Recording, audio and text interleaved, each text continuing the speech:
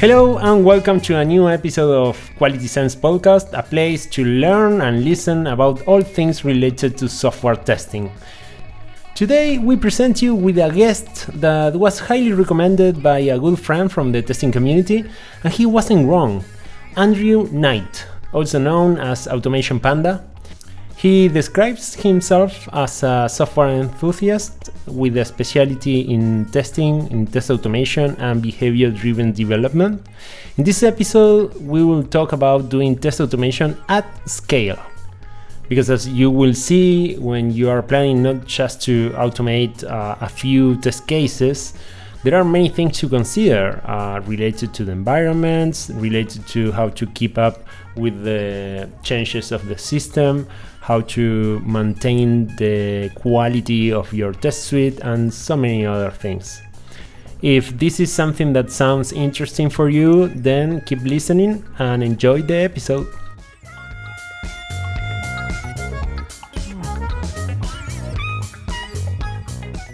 I'd like to thank my team, Abstracta, for sponsoring and helping me to create this podcast. Abstracta is a company fully dedicated to software testing that can work with you to push the quality of your products and processes to the next level.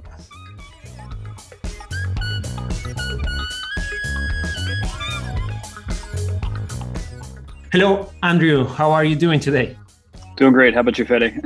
I'm fine, thank you. And I'm really happy to have the opportunity to have this conversation with you and learn about your experience. The first question I would like to ask you is to learn a little bit more about you. Please introduce yourself. Tell me how you ended up working in software testing and what are you doing today? Sure, sounds good. So I'm the Automation Panda, Andy Knight. You can follow me on Twitter at Automation Panda. And like you said, I am a software enthusiast, you could say, with a specialty in testing, automation, and behavior-driven development.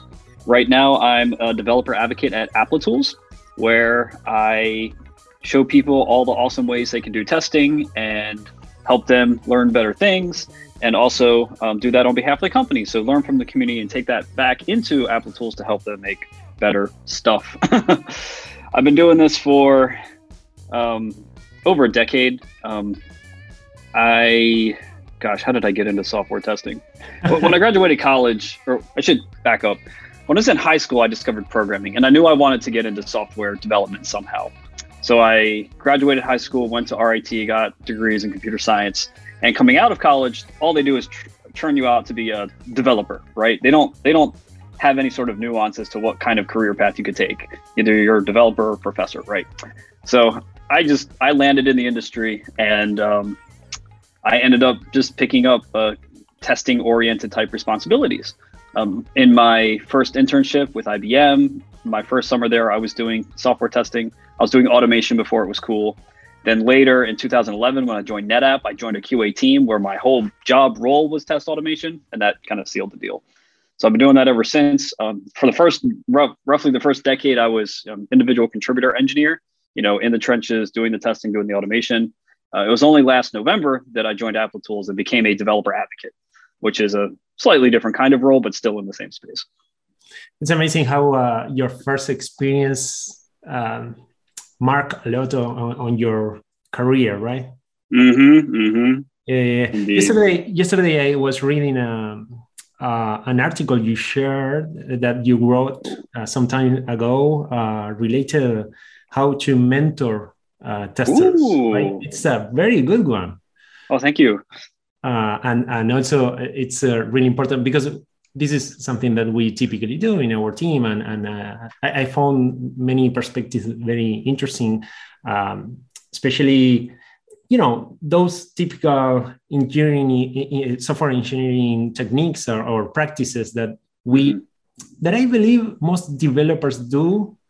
But when we do testing, maybe I've seen that not all the people take those into account, like code reviews or using some even static code analysis using SonarQube or something like this in order to learn and continue learning and improving your coding skills. Because if you are doing test automation, you are coding and you have to be good at it, right? Mm-hmm. And how you presented different ideas to mentor and to coach and help others to grow in test automation, I think it's fantastic. Great, thank you. Yeah, I mean, way back when I was starting, at IBM and then later at NetApp, we didn't have resources for teaching you how to do testing. We didn't have Test Automation University. I mean, I think at that time there was a small community and people were starting to give conference talks and all, but it wasn't like a big thing like it is now.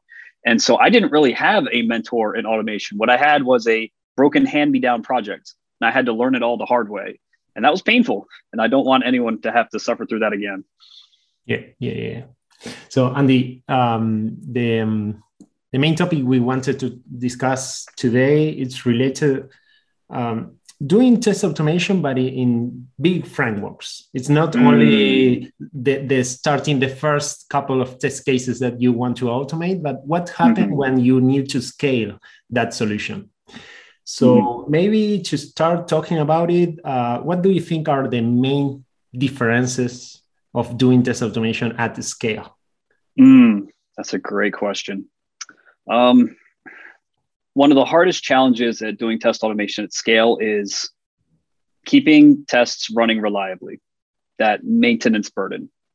Because we all know test automation can be rather fragile, right? There's lots of race conditions. There's lots of opportunities for things to break, either because a locator wasn't that great or the product underneath changed, or there was just some inappropriate weighting condition that hit an edge case. And the more tests you have, the greater chances that something is going to go boom. Yeah. And while I've seen teams be successful small scale, like up to 100 tests, they can maintain those. Oh, if something breaks, it's not a big deal. But when you have 1,000 tests, 5,000 tests, or you're running literally continuously around the clock in these high scale environments, failures start popping out left and right, and teams don't know how to keep up with that. And as soon as that happens, then everybody devalues the test automation. They're like, well, this is just noise. This isn't helping. This isn't protecting anything. And so it becomes defeating, right? The whole point of having those tests there to be a layer of protection, they get ignored, or even worse, people bypass them or ignore tests or remove them, or even argue, why are we investing so much time and effort in this? We should stop. Yeah. That maintenance nightmare to keep up. That's why if you're going to be doing high scale test automation, you really, really need to double down on those good development practices, like you mentioned, like doing code reviews for every single change that goes into a test code repository, or things like static code analysis, things like following design patterns. Yeah. All those sorts of aspects help a team congeal around good practice, and that keeps the tests maintainable and reliable. Yesterday, I was talking with one of the leaders. We are trying to fix some automation they were working on. And the challenge they have now is that many test cases were designed in a way that if something fails and you want to see what was happening, or try to review if it's a flaky test or if there is really a bug, the test case takes so long because it's a very large end-to-end flow. So the whole test suite is built like that. So it's really hard to distinguish what is information and what is just noise, as you said. So, and that's related to bad design decision, right? Maybe when you have a couple of test cases, you can manage to you can afford the extra time you have to spend in order to review those test cases. But there is an inflection point, I would say, when that problem becomes like impossible to keep up with it, right? You will spend more time analyzing problems than taking advantage of the information you have, right? Yeah. No, what you said touches on something that I've seen so many times, and it's so painful. And it's a misunderstanding of the type of test case that is appropriate for automation, right? When we go back in time, when we look at when there was no automation, when everything had to be tested manually, right? And there would be teams and even organizations of manual testers just beating up on large applications, right? I'm not talking about tiny things. I'm talking about big things, right? Where you would have these large test phases, you would have test leads and managers go in and schedule a subset of tests that the team would run manually for a week, right? In that world, it made sense to have long, big end-to-end test cases that covered multiple behaviors as what I call a grand tour. Because when you're manually testing is inherently slow. It's, one person can do only one thing at a time. And so it was advantageous for a manual tester to hit as many things on their way as they navigate through the app as they could, because that was the most efficient use of their time. And so you ended up with very long test cases. I remember looking in things like Quality Center or Application Lifecycle Manual, whatever those tools were, these big test case repositories, and seeing test cases being like 57 steps long or like 118 steps long. And when I get assigned these back in the day, I was like, dang, oh, this is painful. I don't want this. Here we go. Right. But when teams started moving to automation, like the first wave was this idea of let's just take our manual tests and convert them to automated tests with no thought of what makes an appropriate type of test for automation. So they took that 57 line long test case procedure and like, let's just automate all the steps. Yeah. And so then now you have teams who have literally paid, or these organizations that have paid teams worth of automation engineers to do this for years without thinking. And now they're stuck with these horribly long test cases that they fail in step 17. Oh, the whole test case blew up. Well, what behavior was it? I don't know. It was in there somewhere, right? They didn't think to break apart individual behaviors, to have shorter atomic tests that when that fails, it's one behavior. And based on the name of that test, you know exactly what the bug is. Yeah. Right. So that I feel that pain. I never thought about that. Why this is happening? Because you're right. It's like when you are doing manual testing, it's like you are evolving. You are working with some context of the application, and probably the most efficient way to do it is like to continue working on the same context. But in automation, you can skip all the steps just with an API call, and that's much more efficient. Yeah, right. Yep. Once you can start to identify individual behaviors, break apart, like you said, jump in. Hey, instead of going to a form and uploading data in a web page, hit the API. Right, boom, it's there, and then you can have that nice isolated thing, test that individually. And technically, it's still end-to-end because you're hitting the whole stack, right? You need the full application running and deployed. That's what end-to-end means to me. Not that you take 57 steps through this gigantic workflow. It's not end-to-end from the beginning of the journey to the end of the journey. It's end-to-end considering the tech stack. Exactly. Yeah, that's my view. Yeah, perfect.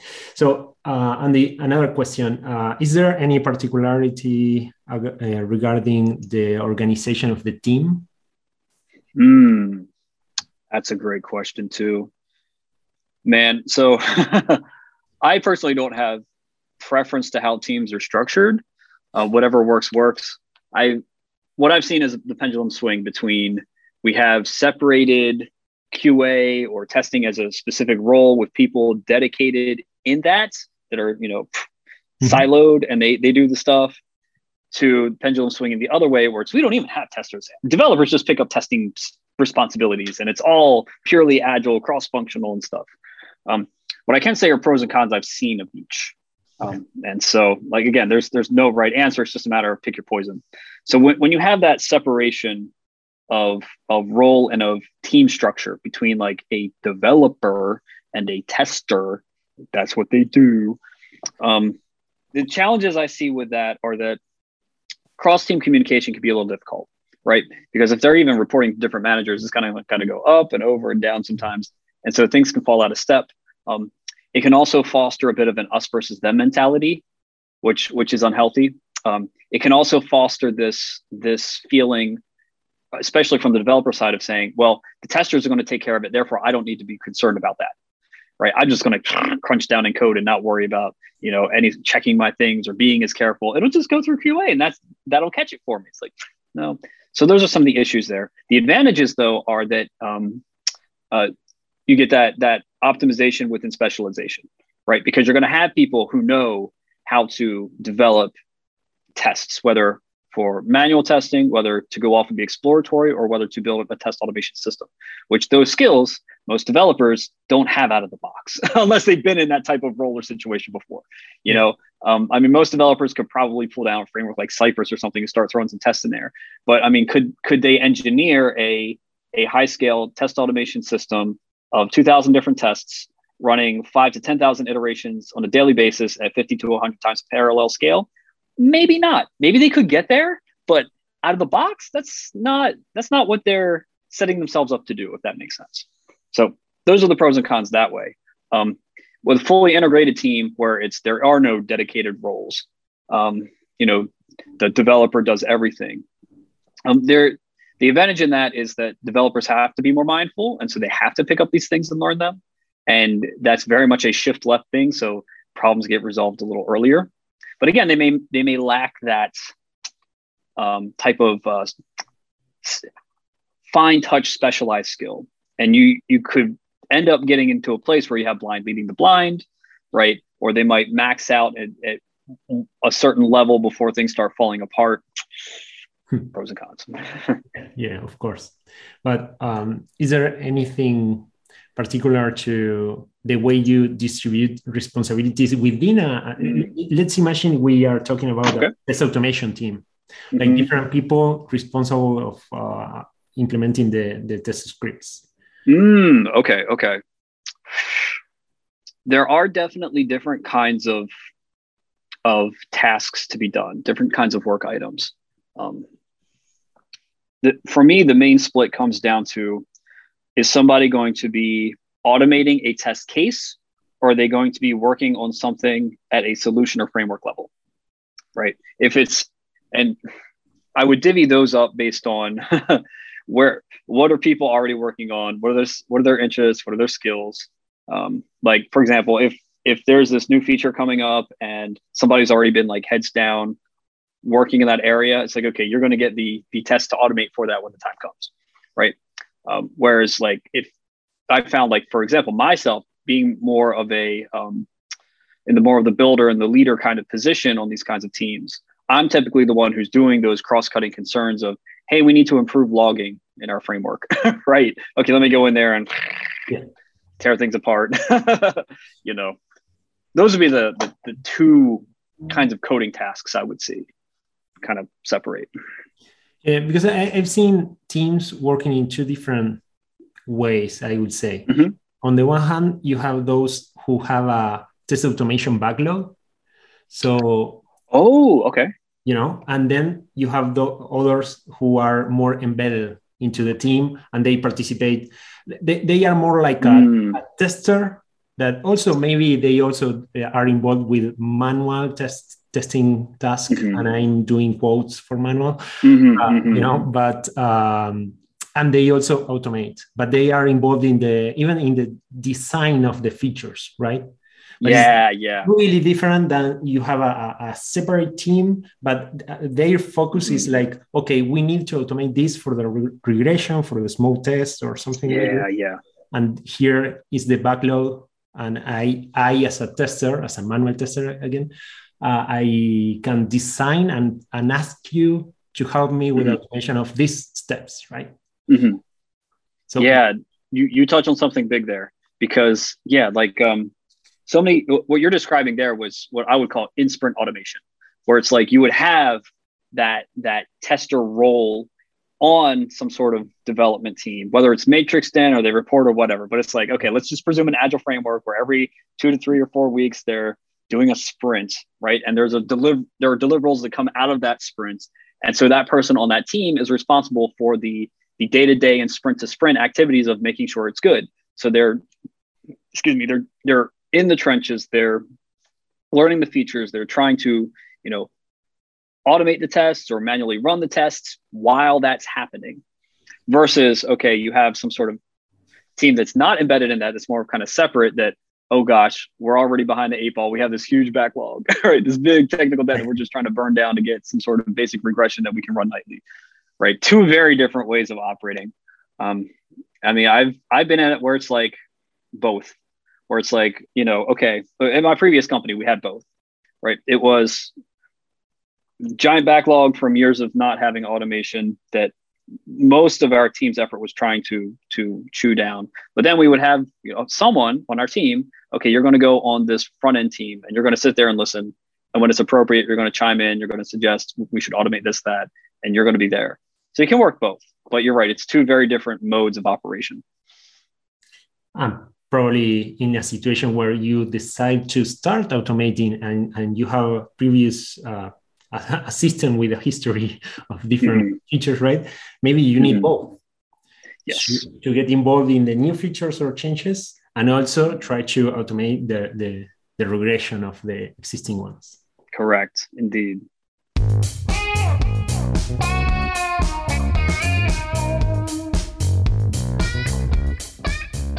Quality Sense podcast, where you will have the chance to improve your sense for quality by listening to some leaders who are amazing at what they do in the software industry.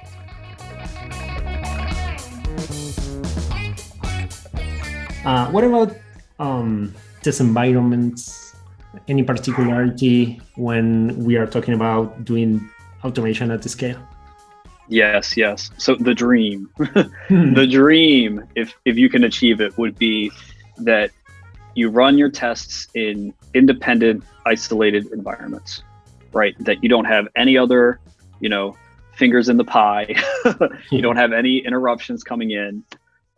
And this, I think the easiest way to achieve that is if you have your application containerized, because you can just take the container from the most recent build, throw it out there, you know, throw it on your Kubernetes cluster or whatever, wherever you want to run it, whatever cloud service. And that's the other thing, cloud service, wonderful. Put it out there on whatever cloud service, deploys very quickly, and then you just target your tests against that. And so when you want to run your tests, you grab the container, you deploy it, you wait a minute or two, you hit your barrage of test suites against it. You get the results. You look at the results. If everything's good, you just tear down, clean up, no big loss. If there are failures, you can freeze it and then go poke in and investigate. And when you're done, okay, then you can destroy it. That is the ideal. Unfortunately, many of us don't live in a perfect world where we don't have our app containerized. Some of us also live in a world where it is far beyond the capability of the team to just go containerize the app. And it's not because of any deficiency of developers or testers. It's sometimes that's just the way things are. It could be bureaucratic. It could be historic. It could be whatever reason. So if you can't get the containerized version of the app where you can have those spin up those independent environments and such, you're probably going to be stuck in some sort of shared environment system. And this is pretty common. I would say this is probably more common in the other case, especially the larger the application you're testing. Yeah. Right. Because, you know, if you need a test suite of thousands of tests, end-to-end tests, you're probably not testing an application that fits in one container, right? Right. Ooh, right. It's probably multiple things, you know, huge front end and, you know, multiple databases and caching and services out the wazoo, right? And it's this big whole thing. So in that case, what you're stuck with are some sort of shared environments. You still need to have some sort of sense of isolation, right? If that means like, okay, there's a development environment and a staging environment and a production environment, maybe you want to come in and set up a test environment. It's basically a clone of dev, right? To say, okay, every time that a change goes into a code change is committed and it kicks off CI, not only are we going to deploy internally here, we're also going to deploy internally to this test environment, and that's going to kick off our end-to-end tests around the clock, right? So that way, you know, developers can still go muck around on their environment. Staging is still somewhat preserved, but you know, the tests are still running continuously in a non-interruptible way, right? Restricting access to who would have access to that environment, so that, again, nobody comes and mucks it up. Because yeah, like that's a big frustration where it's like somebody comes in and tweaks a setting, all of a sudden all of your tests blow up because they were expecting A here instead of B. Right. Yeah, but not only a configuration, also the test data, because even in the ideal world that you were mentioning, are you talking about using mocks for the database, or or that's a database that maybe is mutating as you run the test, right? Because this is a very common challenge, right? Yeah, absolutely. Yep. So, honestly, for end-to-end tests, I don't like mocking data. But when I say mocking data, putting in like a fake service in there, just having dummy data spit out. I like having data inside of a database that is actually being used because it's more real.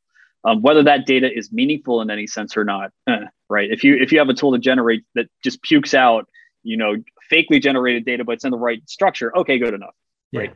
Another way you could do that is kind of siphon data from production and scrub it and sanitize it and all that. That's another way.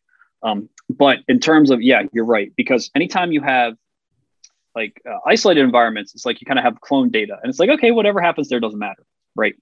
But when you have shared data, right, now you have issues of things like, well, if you run your tests in parallel, right, they could collide on that shared data. You could have a collision, I mean, okay, like my previous company was banking. So it's like, okay, you create an you create an opportunity of like an opportunity meaning like a loan application, right? You create an opportunity, one test creates it, another test comes and deletes it. Ooh, that's not good.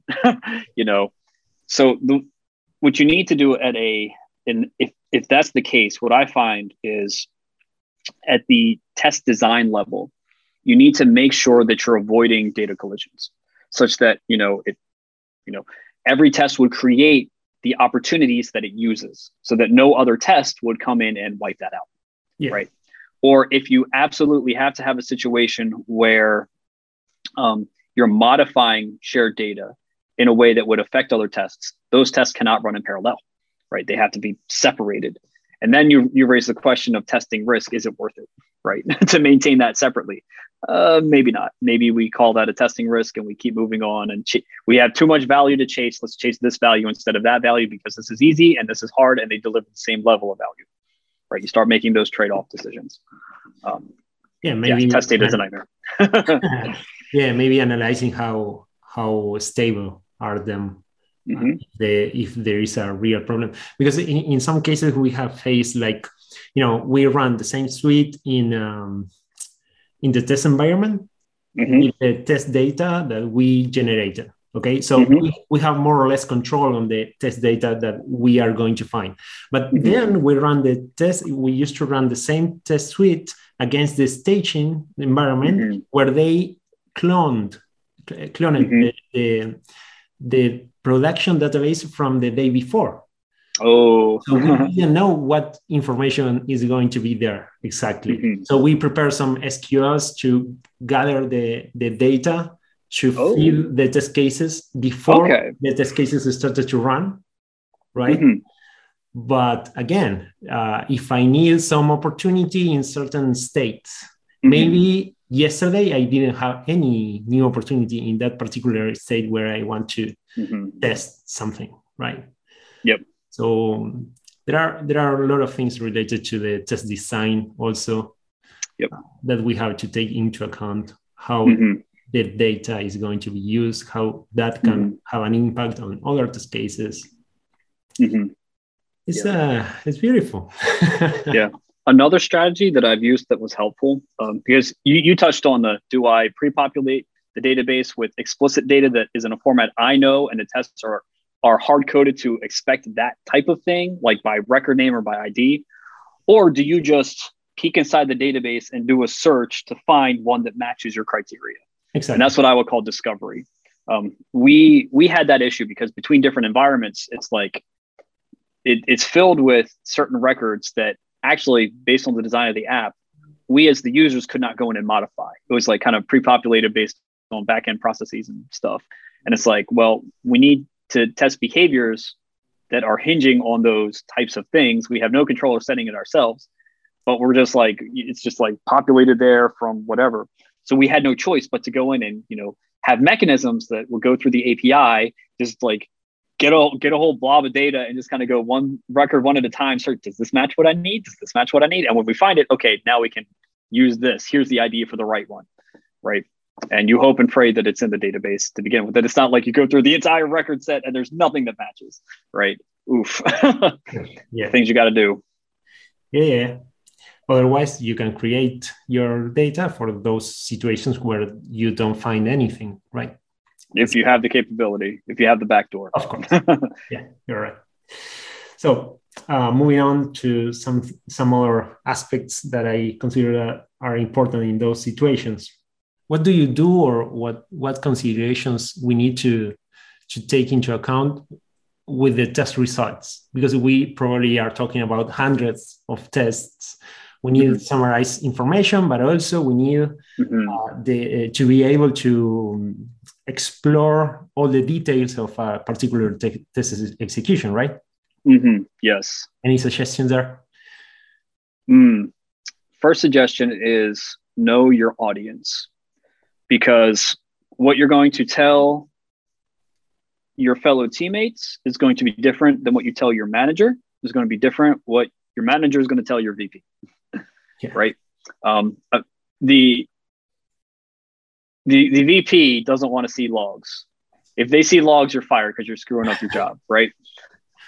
Whereas if the team member doesn't get logs, the results to them are useless because they can't figure out what's wrong.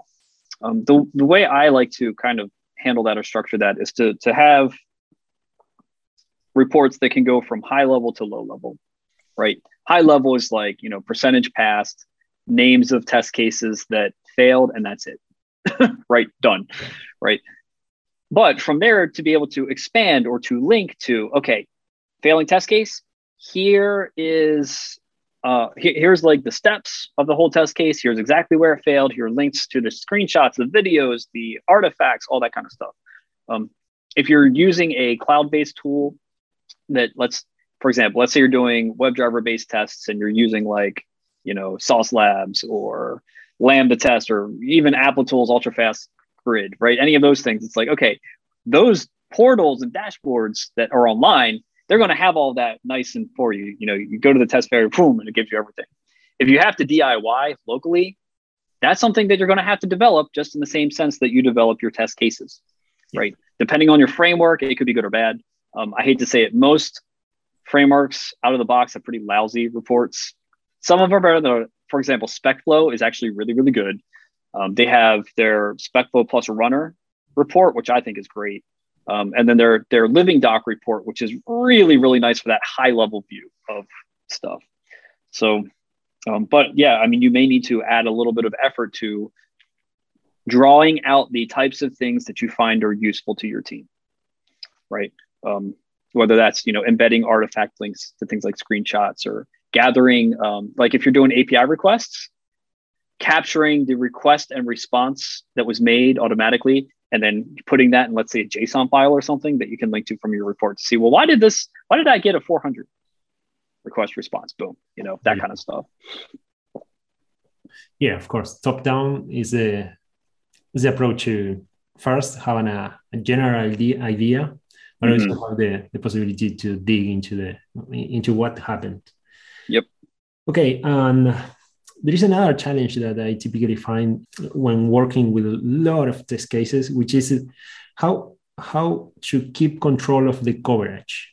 Because there is a moment when you have like hundreds of test cases and there is a new boundary case that you say, okay, we will need to have it could be nice to have this case automated.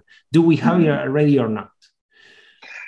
Should I explore all the code? Maybe it's not well organized, so it's difficult to find where exactly could it be, or how do you manage that challenge?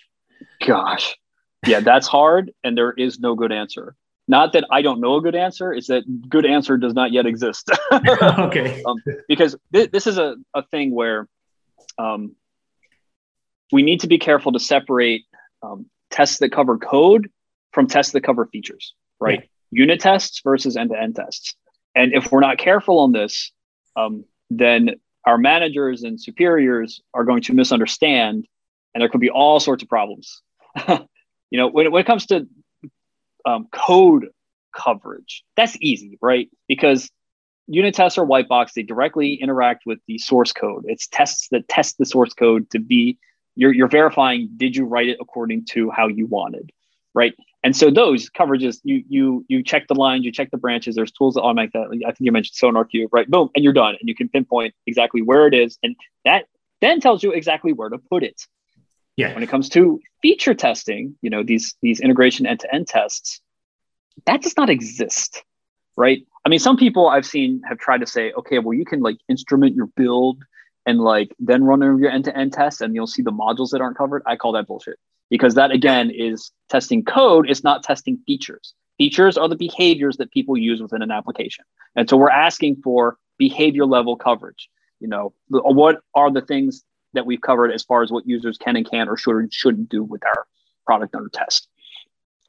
And it's very much a heuristic kind of thing. It's like you have to have somebody with that knowledge, that familiarity, that expertise of the product and of the test suites to be able to go in and say, oh no, we don't have that area, or to have it well organized to say, okay, well, this is the subfolder where we keep all of these automated test cases, or even manually within a repository where we keep the test procedures for this area. We don't have it there. So there's an organization sense that kind of helps you, and you look, if you don't see it, you don't have it, therefore go. Either you choose to add it or not. If I can tangent on that, that's why good test organization is very important. I always recommend people organize by feature area or functionality area or behavior versus organizing by release. I've seen teams where their test project is like, this is 1.1 and this is 1.2 and this is 1.3. And I'm like, how do I look for things like, the features of adding new opportunities? Well, we got some here and some here and some here. No. That's horrible. I can't search that. Right. But anyway, an alternative approach a team could take in terms of how can I judge feature coverage in terms of automation? If you take a behavior-driven approach and you are shifting left and you are defining your behaviors in a language like Gherkin and then going to automate them, and you're doing you're doing activities like example mapping to kind of map out what the things are, you could get a somewhat quantifiable measure of feature coverage like that. And here's how it goes. When someone has a story that they want to do, if you take that and you do example mapping on that story, what you're doing is you're taking that story, getting the rules defined, which then becomes your acceptance criteria, and you're getting the examples defined, which then become your test cases, right? By the end of example mapping, you have those as artifacts. They're defined. At that point, it's just a matter of implementation, both in terms of the feature on the developer and the test cases for automation on the tester. Your form of feature coverage could be how many of those example cards have automated test cases. Yeah. Right. Okay. So for this particular story, there were a total of, 11 examples that came out. And based on a risk-based strategy, we have chosen to automate 7 out of those 11. So we have, I should have done 10. Let's say you had 10. Okay, let's make it easy math. It's too early for me. Let's say you had 10 examples and you decide to automate 7 out of 10, 70% automated coverage. Okay. Yeah. Based on known behavior. That's the way that you can kind of quantify it. Right now, the presupposition there is that you fully mapped it out and there's no thing that is missing in your examples, but anywho, again, that's why this is a hard problem. You can kind of judge, but and I've had VPs ask me this. I'm just like, bro, you're asking something impossible, Yeah, and the closest answer to that, what you just proposed, it's not something that only depends on the tester. It's related to how the whole team is working, right? Exactly. And if the whole team is not working on that process, you can't do that. So Yeah, it's like, and you mentioned there are 10 examples. How good are those examples? All the features have enough examples to consider that like this is 100%. Right? Because otherwise it's like measuring, okay, we have the 70% of something that we don't know if it's enough or if it doesn't make sense to have it as a goal, right? Yeah. Okay, cool. So I already asked about what you think of using a tool like SonarQube for your test automation. Do you typically use a linter or? So I will, if I'm automating some sort of unit test or something, absolutely, I'm going to be using some sort of code coverage. If it's something like SonarQube, if it's something like, in Python coverage, PY, just something there to have it, and then include that with CI. It's like you build, you test, you do your static analysis. Linters, yeah, I use them from time to time. I'm not like super gung-ho about it. It's more of, okay, I'm working in this IDE and it just slaps that on and it points out the things to me. Cool, right? That's how I use linters. Okay. But then again, I'm also very, very picky in how I style and write my code as well. So I haven't found that I've needed linters as much as I think some other people have needed them. But nevertheless, they're still useful because it's like, especially when I'm using a language I'm less familiar with. Like if I have to drop into JavaScript or something and say, oh, this thing pointed it out to me. Nice. Okay, I'll fix it. Now I remember for the future. Yeah, especially I think they are very useful to continue improving your skills at coding, right? Because in my experience, for example, I only know how to program in Ruby for test automation, Also for Scala, because I used to work with Gatling. So I had to learn some Scala just to work with Gatling, but I cannot program a system with Scala. You know what I mean? Yeah. It's like, so having this type of tools and also an IDE that helps you with some of the basic stuff. Also, is a way to continue acquiring some good practices. Oh, yeah. For the code. Writing, right. I mean, you mentioned like Ruby and Scala. I had this similar kind of thing happen with C#.net, because in my previous 2 roles, I was basically doing C# all day, every day. But before that, I hadn't really done .NET development. Historically, I had known Java, and Java is very similar to C#, but there's these differences. And so when I first started doing C# day to day, I was like, okay, let me fumble around, figure this out. And Visual Studio is like, oh, you should try this. Oh, don't do it like that. Do it like this. And I'm like, oh, okay, cool. And I learn as I go. Yeah. And of course, peer reviewing with someone else with more experience or more experience or not, like with another programmer or another test automator. I think this is another excellent way of continue learning and improving your skills. Excellent. I can't imagine developing any code, product code, test code, whatever, without code review. Yeah, exactly. Every single line, every change should go through a code review. I've talked with teams where I've asked them like, hey, what do you think is the appropriate percentage of changes or pull requests that you make to undergo code review? And I've had teams say, I mean, I think 25% would be a good target. I'm just, oh my God, face palming. No, 100%, no questions asked. But hey. It has a lot of advantages. It's not only making sure that your code gets better with another couple of eyes. It's also sharing knowledge across the team, right? Because I don't know, tomorrow I'm taking some days off, and someone else needs to improve or correct or review something in my code.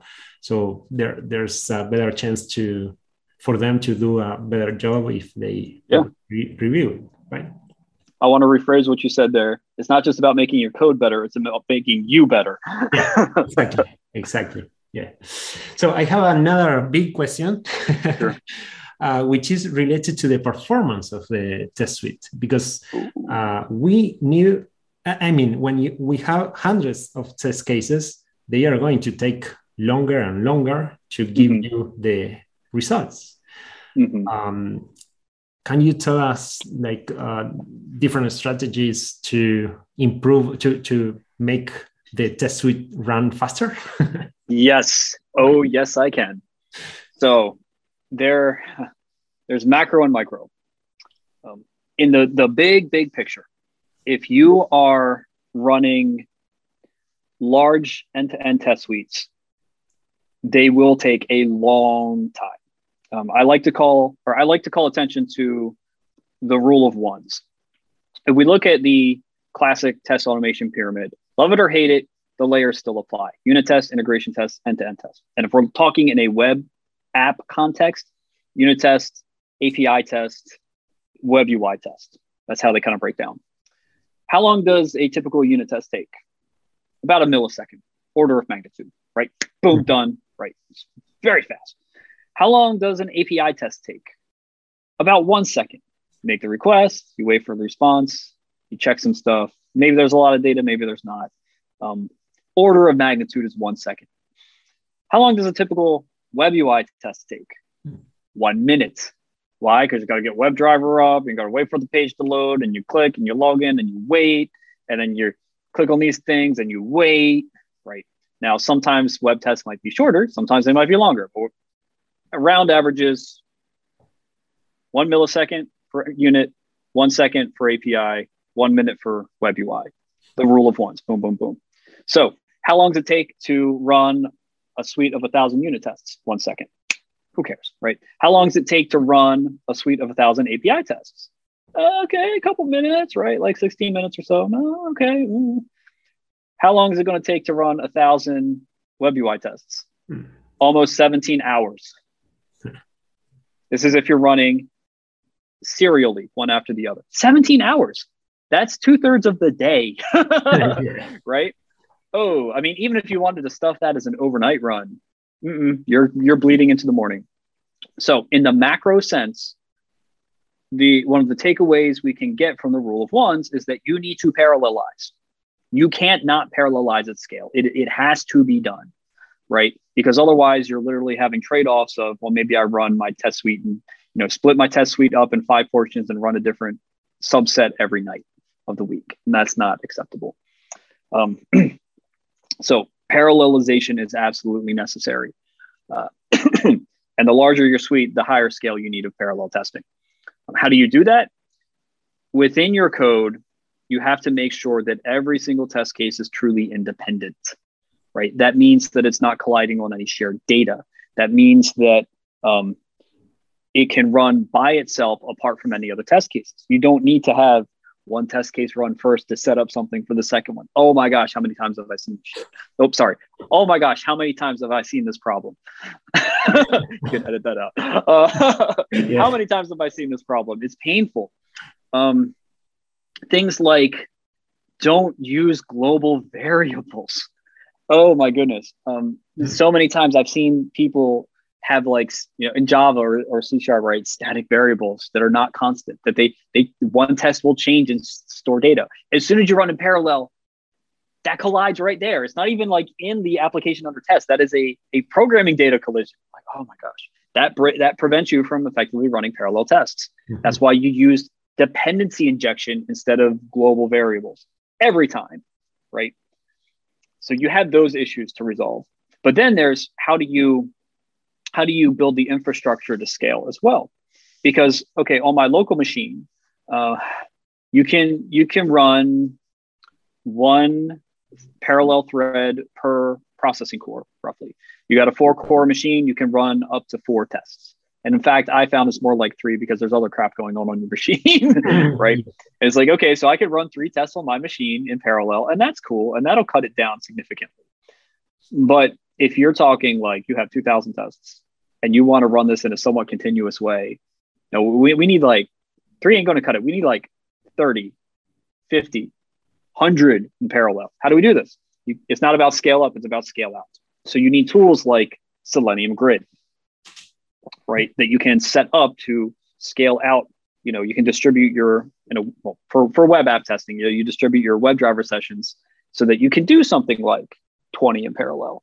What I found is that, like at my previous company, we did between 50 and 100 times parallel with our own in-house Selenium grid. Everything was in Azure cloud, so we didn't have any latencies or anything, which is really nice. If you use cloud-based providers like the ones I mentioned before, typically you're going to have a slowdown unless you're doing something like Appletool's ultra-fast cloud is a bit different, so you don't get the slowdown. But your traditional ones, you do get a slowdown of like 2 to 4 times, which is ooh, and you pay a lot for that. Ooh, yeah. Not trying to throw shade, just being real about it. Like, because I've used them all, and it's like, yeah, that's what happens. If you build your own Selenium grid, you can have the opportunity of tuning for faster speed, which we. In my previous company, because it was all in Azure Cloud, the same region and everything, we did not have any slowdown between running locally versus running in that grid. But then you can scale up to get these large numbers of parallel tests. And if your test code is developed properly, then you can, all the tests are independent. You spread them out on however many sessions you want, 3, 30, 100, and it just goes and it comes back and it's great. That's like necessity. Like you need to engineer that type of solution if you're going to keep up.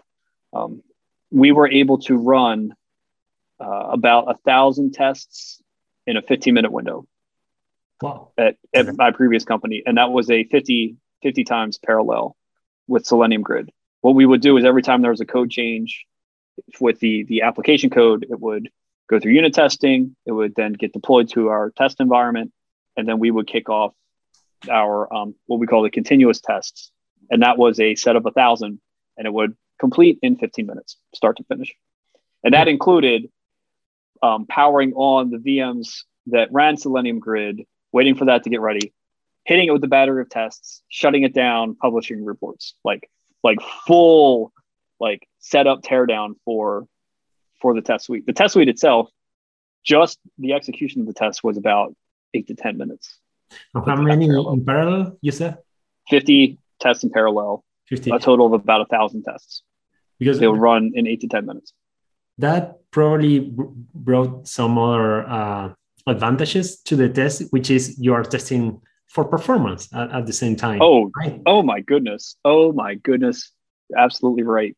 Because it was in effect a de facto load test because of the sheer amount of weight we were putting on the system. I mean, I was told, I had developers questioning, why are we running tests at such high scale? We've never hit that load in production. And I had to tell people, I'm not trying to make it a load test. That's not the goal here. The goal is get as much functional testing done as possible.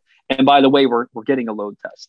So yeah, I put on a daily basis, my team and I pushed more load than had ever been seen in production. And we found performance issues. For a while, I thought that we were seeing the app choke and basically freeze. Like at like 3 to 4 minute intervals, it would just everything freeze. You'd see this wall of red in our tests, and then 2 minutes later, it would recover. And we're like, what the heck? And I thought it was like there was something poorly tuned in our Selenium grid, something poorly set up in our test infrastructure. And it turned out, no. The app couldn't keep up. We uncovered performance issues at scale in the application because of the sheer magnitude of testing we were pushing. And when they fixed it, it just flew beautifully. I'm like, this is amazing. True story. I want to stress that what important it is to first think that there is a problem in the test, right? Mm-hmm. This is always how to be your first thought. It's like, probably there is a problem with the test. Research that, and if you can find a problem there, maybe there is a problem in the system, right? Yeah. Because you don't want to be the boy who cried wolf. Yeah, right. Exactly. Right. Man, this is amazing. I've learned a lot talking with you. Cool. I want to also ask you another question. If you had to recommend a book, which one would you choose?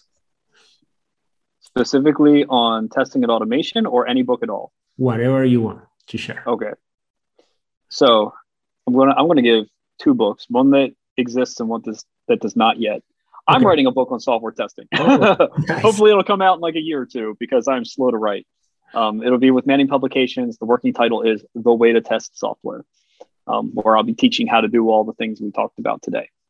But in general, if there's one book that I recommend to people who want to improve themselves at whatever they're doing, whether it's testing and automation, whether they want to be managers, whether they want to be more effective in their families or in the communities that they're a part of, I recommend The 7 Habits of Highly Effective People. It is an excellent book, and it has helped me and has helped many other people I know. Excellent. From Kobe. I will share the... Oh, yes. You know the author. You know who. Yeah. Excellent. Is there anything else you would like to share, to invite the audience to reach out in social media or something else? Sure. So I always love meeting new people. I love it when people slide into my DMs. That's how we met. Yeah. It's like, you grow Automation Panda. You want to chat? Sure, why not? So the best ways to reach out to me would be Twitter @Automation Panda, my blog, automationpanda.com.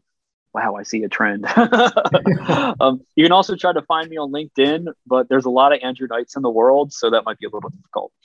But yeah, I love meeting with people. I love chatting. People send me questions about stuff all the time. I do my best to keep up and answer. Excellent. Thank you so much, Andy. I really appreciate your time and your experience. Well, thank you for inviting me. This was fun. Have a nice day. Bye-bye. You too. Thanks. Bye-bye.